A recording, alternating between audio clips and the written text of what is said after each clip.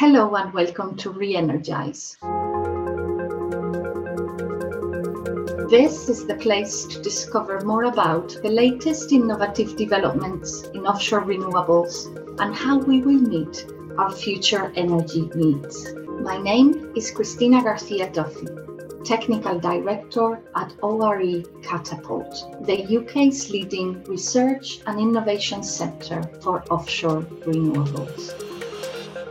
I'm delighted to be joined today by Dan McGrail, the Chief Executive of RenewableUK. In this episode, we will be talking about the innovation journey that the offshore wind sector has experienced over the past 10 years. And with that overview, we will then look ahead to the key innovations we expect in the coming decade. Dan, first of all, thank you very much for joining me today to talk about a decade in innovation in the offshore wind sector. I'm pretty sure our listeners will be familiar with you, but just in case, could you please introduce yourself and give us a bit of background on your career, as well as a taste of what your priorities are in your role leading RenewableUK?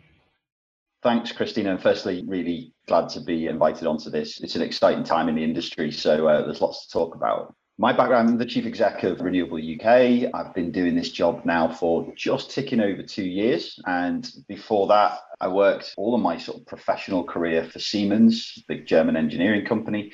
I started as a graduate. One of my sort of guilty secrets is I trained as an accountant.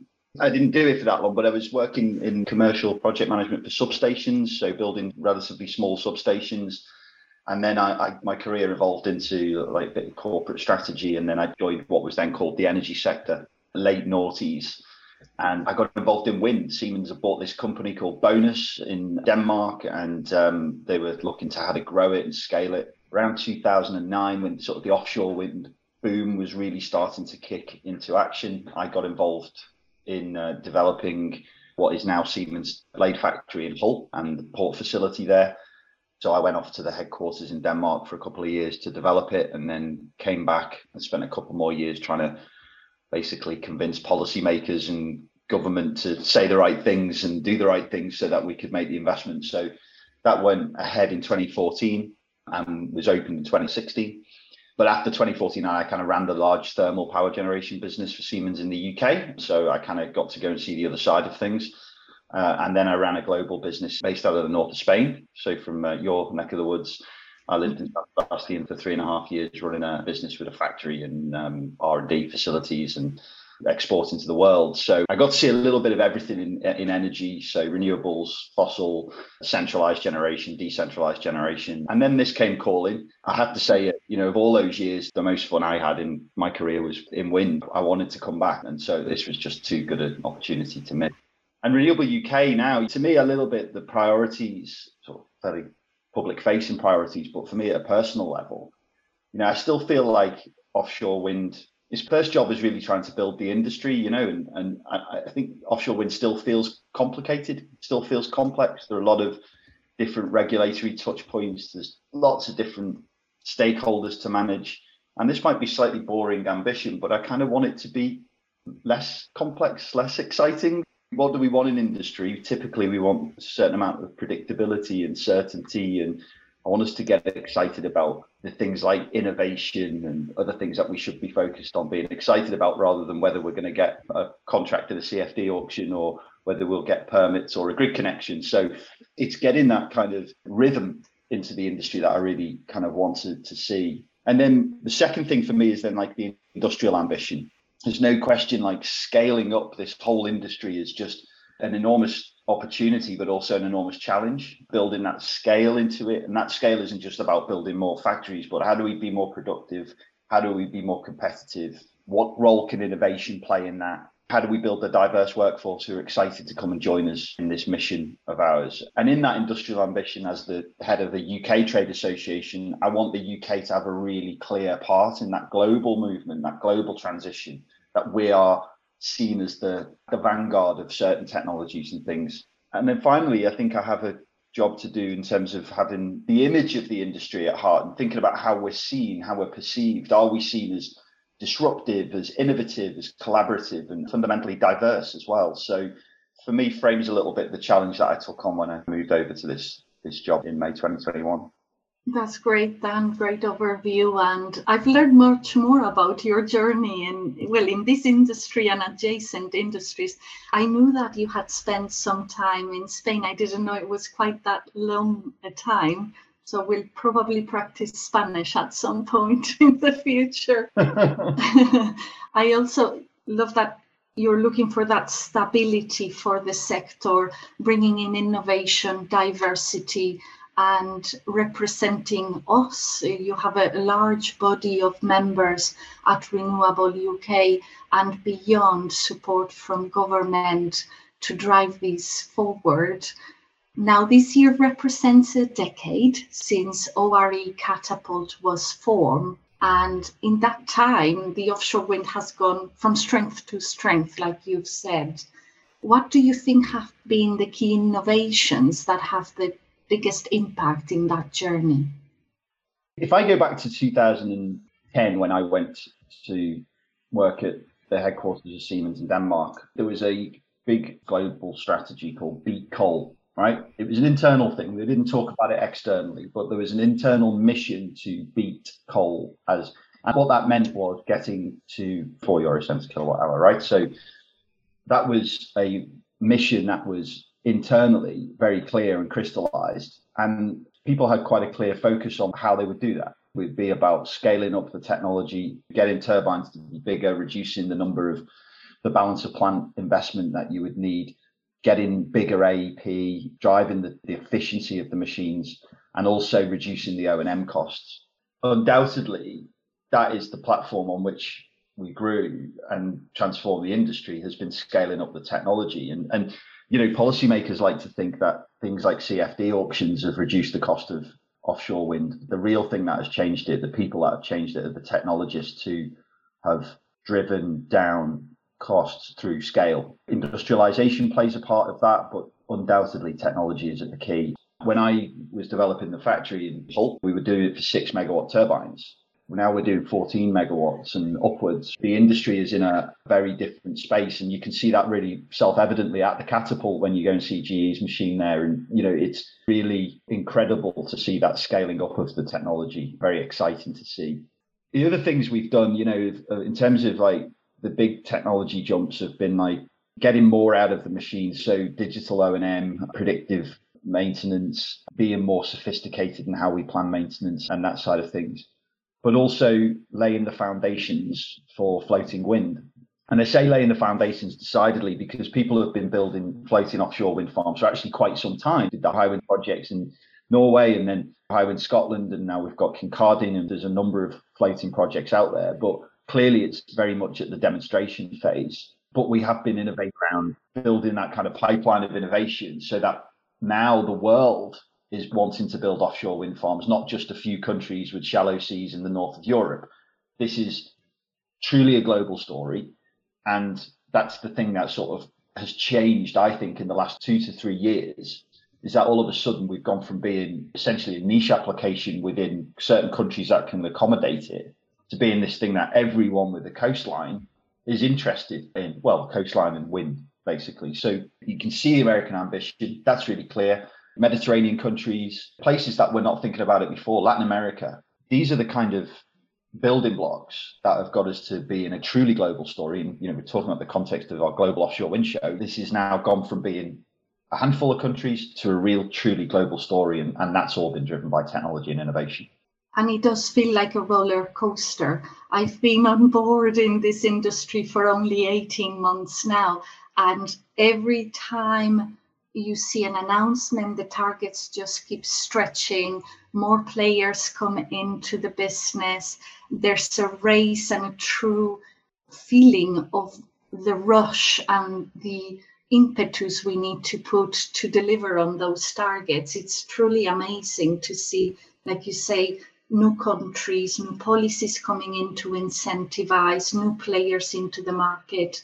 We have this program called JEW, and we're developing a concept for a 20 megawatt floating wind turbine. Yeah. And it doesn't seem to stop. They're just getting larger and larger. There is an interesting point, which is like, at what point do you stop? Because Correct. we are very much in the business of the sky's the limit, right? Because that's the only limiting factor we have when we go offshore. But there is something around, actually, if you look at other technologies, other industries, if you look at gas turbines, for example, those quantum leaps happen less frequently. And there's much more focus in innovation on marginal gains and eking out the extra 0.1% efficiency rather than these big steps. And that leads you to perhaps to help the rest of the supply chain innovate rather than just the innovation flowing from the top down. So it's an interesting period that we're going to go through now, whether that actually we tick towards more marginal gains or whether we continue on this journey of quantum leaps. There's a shift, I believe, in the dynamics of the sector where demand is going to outstrip capacity. So I can see in a few years where this is a sector that is driven much more by the OEMs and the supply chain, being able to produce at scale, at ramp up and the rates that are required for the developers. And that may shift the economics, that may shift the dynamics. And like you say, perhaps more standardization and the knowledge that it may be better to build smaller, relatively smaller, not small by any means, but build thousands of units rather than a couple of hundred where you can learn and you can do those marginal gains. Looking back at the last 10 years, massive growth in the sector, I'd say with a degree of pride for those who have been around and see it growth. We should also acknowledge some of the challenges that you have mentioned here today. From a UK perspective, how do you think we should work so that the UK stays at the forefront of offshore wind development? Well, I think from a development perspective, I kind of touched on it. It's about building what I would call a sort of a delivery mindset. We need to, whichever way you look at it, and wherever you draw the line, there's a lot of focus and chat around 2030 at the moment, but that's kind of around the corner for our industry with current development timelines. And then if you look out at the CCC's report, Committee on Climate Change's reports, sort of stretching out to 2030, 35 and 2050, or if you look at National Grid's future energy scenarios, you've got such a big demand for offshore wind. Let's remember we need to electrify everything or nearly everything. Now, of course, there'll be different views on that, but the extent of electrification is totally transformative. And there's almost no point in the meantime limiting ourselves by or constraining ourselves by controls on, how much volume we bring forward through auctions, for example. So, in my mind, the difference between the most competitive and the least competitive offshore wind farm is so marginal in the end when you compare it with the cost of burning gas in a gas turbine or complexity of building CCUS or what have you. There's almost no point in saying anything other than we need to build everything and we need to create an environment in which the level of certainty for investors who put huge amounts of money at risk is much higher than it is at the moment. And that opens up all sorts of opportunities. If we could be more consistent in our delivery, we know that every year there's X gigawatts going to be built, that we know that every year there is a route to market for them, and that we know that every year they're going to be rewarded for the commensurate value that they provide, then the pathways to much more domestic manufacturing innovation start to broaden and become more interesting. So I think that's one element. One thing is clear, and I don't really want to get into politics in this discussion, but it doesn't really matter who you talk to in the political landscape. Everyone wants to be ambitious on offshore wind, and providing that greater degree of predictability, I think, is really going to help us stay at the forefront. Having said that, I think we've got loads of advantages that we are not necessarily banking when we think about the global competition. Even though there's a big market emerging in America, we've got way more experience on handling the integration of offshore wind into our networks. We've got way more experience in consenting it, in mitigating environmental impacts, working with all of our various different institutions. The institutions that we work with they all kind of know what they're doing. They just aren't big enough. So it's about building that kind of cross-institutional clarity of vision and commitment that we want to build offshore wind in the UK. We're putting a big bet on it, and therefore we need to, clear the path and enable it sensitively, and making sure that we continue to drive things like biodiversity and environmental net gain and things like that within the whole equation, systemizing it and making it a process is really keeps us at the forefront. But that's kind of the development side of things. I think if you then look at the kind of supply chain and innovation and, how do we make the most of that opportunity? Then it's like, and we probably come on to this a little bit, but I really think there's a job for us to do to define what the UK's unique value proposition is to the global offshore wind market. It's not about us just collecting our share. It's about working out how do we bring our capability, our innovation, our expertise, and use that to transform, disrupt, and enable further innovation in the supply chain. And we can probably touch on that. But I think that twin track approach of clearing the path, simplifying the industry, and enabling a more strategic approach to supply chain and innovation is really, really key. And do you think we're being bold enough in that sense of boosting the supply chain, pushing for those innovations? That's kind of a question that sort of elicits a yes or no answer, right? And I think there are areas where we are, and I think there are areas where we are. But I'm not being a politician or evasive on this. I think there are areas where there are great examples of where we're being incredibly bold. The Catapult opened the DARE Centre just 2 weeks ago, Digital Autonomous Robotics Engineering Centre, right? This is world-class stuff. We should be properly proud of that we're really embracing how technologies that we in Britain are really good at can really start to disrupt value chains. That's really bold. It's a step. It's been invested in. It's got government backing, and the industry wants it. That's areas where it's great. The areas where it's difficult, we look ahead now and say, if we really want to build a supply chain in Britain, we need lots of ports to do that. Port capacity in Britain will not grow organically if it weren't for offshore wind. So we need decisive intervention to support the development of ports. There, I don't believe we're being bold enough. If you look at the Inflation Reduction Act and the incentives that are being given to drive green technology, and then you just read across and look at the Irish tech sector and see how tech has grown in Ireland through fiscal support. It's a way of casting your mind forward, how industrial intervention and using tax policy can really be bold to create an industry. And we've seen all this happening in Europe, and we've seen it happen in America, but we're a little bit slow in terms of from the government perspective. So we don't necessarily need to do the same thing as those countries, but if we did, we could really unlock a much bigger industry. Absolutely. And, there was one thing when I joined, the Catapult operates in various areas of the UK. And one of our core centres is Glasgow. We have the Aberdeen facility coming on. So there was this comment made, I don't remember who made it, but they said that there was a Scots person in every oil and gas platform at some point in time in the past. I think we do have an opportunity to have a UK person in every offshore wind development in the world because we have so much expertise and we've been ahead of the game for such a long time. It's something that would say something about the sector, that we have experts all over the place driving change and making sure these massive, huge commitments are happening everywhere in the world. This enterprise that you see anecdotally, I went to the conference in America last year at Atlantic City, and the amount of British voices that were there was incredible. It's clear that that's a risk for us as well, right? But it's also an opportunity.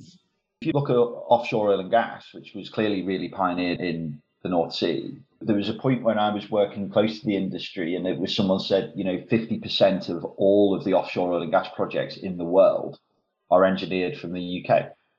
That's amazing.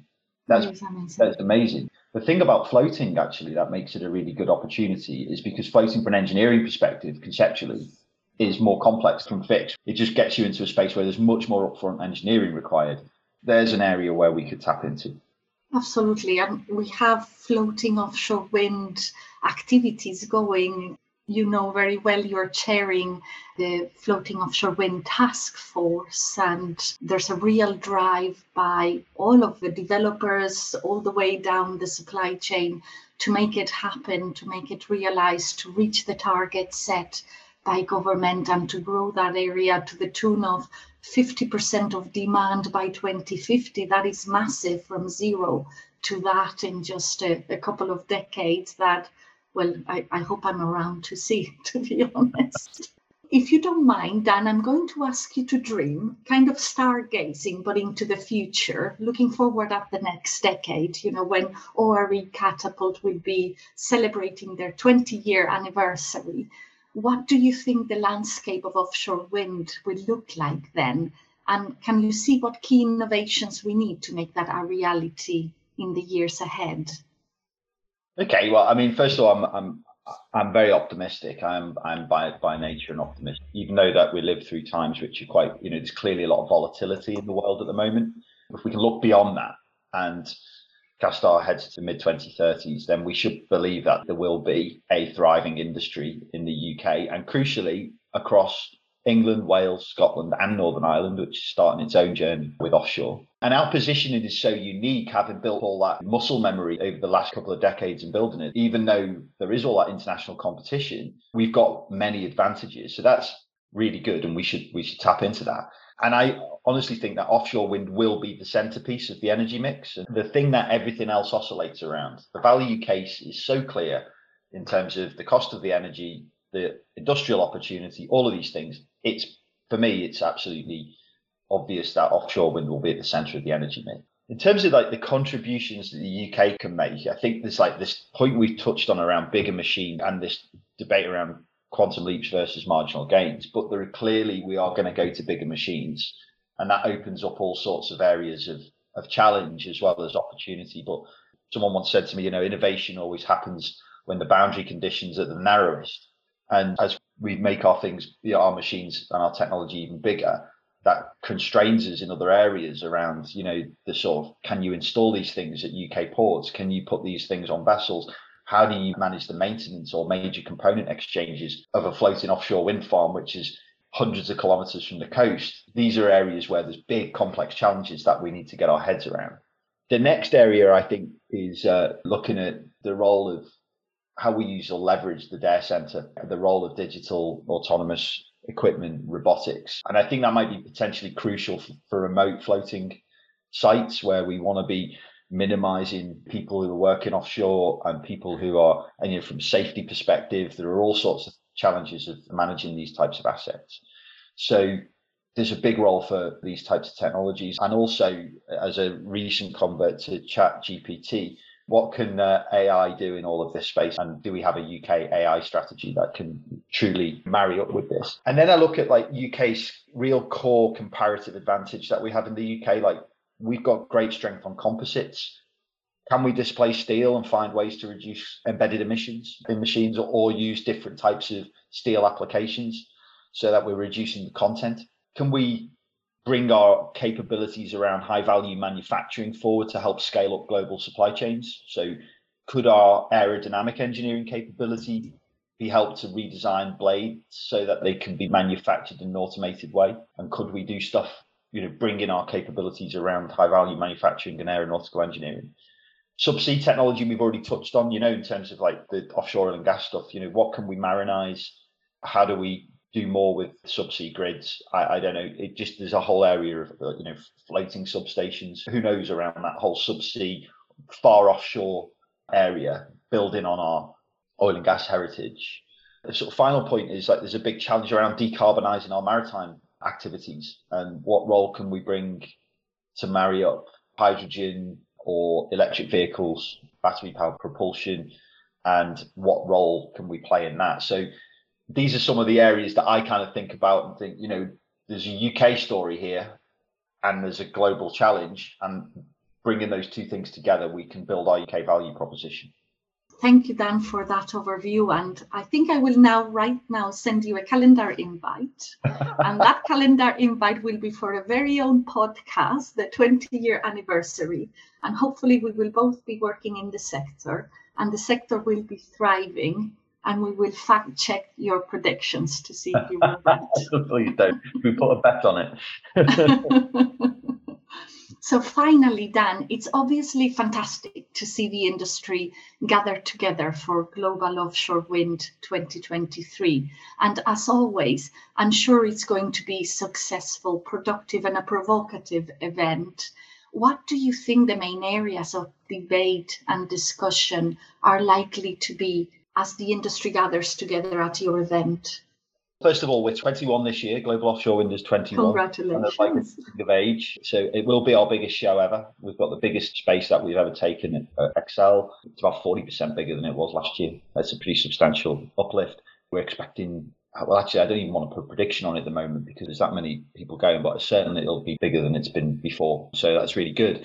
And the theme is about securing our energy future, which is quite deliberate because all of a sudden, for obvious reasons, energy security is right at the top of people's agenda. And if I go back a decade, we were talking about the trilemma, and the concept was, oh, well, we've got renewables and that's decarbonisation taken care of, but then we need other stuff to take care of energy security and other stuff to take care of cost, and renewables are expensive. And the point is now that we do all three. We do the energy security, we do the low cost, and we do the decarbonisation. And that's why I'm so convinced in the value case for our industry. But there are lots of things to discuss. You know, it's a challenging time for everybody in the industry in light of the impacts of inflation and the growth of global demand. We're going to be welcoming delegations from all over the world. It's fascinating to see just how that global demand has upticked. And I haven't seen the statistics for this year, but I know that between 2021 and 2022, the global pipeline for offshore wind doubled. Let's see what happens this time. That's going to be interesting. We're going to be hearing from Conservative, Labour and SNP politicians on their ambition. We're approaching a general election. This time next year, we will be in the full swing of it. There's a time when we're going to be listening to hear the signals from political parties on what their ambition is, how they want to work with us, and how we build the partnerships with governments locally and devolved and national to really properly scale up, and particular interest around things like ports and supply chain, and how do we get that in place. And then the final thing that everyone really will be interested in is, and this is to hear from politicians, how do we make this industry into that kind of sustainable, repeatable, predictable framework? And that touches on our key policies. You can't really talk about electricity generation in the UK at the moment in any aspect of the market without talking about grid. Everyone's going to be wanting to hear about what we're doing to speed up that, and we're expecting during this month some quite big announcements. Nick Windsor's report will be released on how to accelerate grid like that. So there's going to be a lot of chat about that. I hope, and I haven't quite written my speech yet, but I want to major on that industrial opportunity. This is, for me, the big question is, how do we scale this thing? We've already scaled it quite a bit. It's arguably quite a difficult conversation because not every manufacturer out there has got a full factory at the moment. But looking ahead, we know that there is going to be need for scale, both in terms of the existing facilities that are out there, the new ones that need to be built. Where do we get the cables from? Where do we get the vessels from? What kind of deals do we need to do to secure our energy future? And that, for me, is going to be one of those big areas of discussion. So I think it's going to be really lively, and I'm really looking forward to it. And it's about ring-fencing that energy security agenda with all other countries in the world wanting to do the same.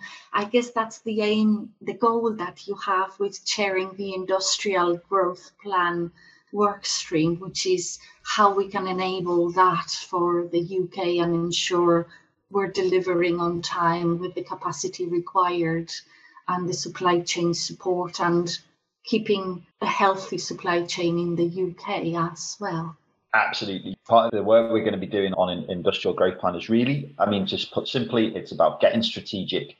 Now is the time for us to really work out in this very volatile environment, this really complex, emerging environment.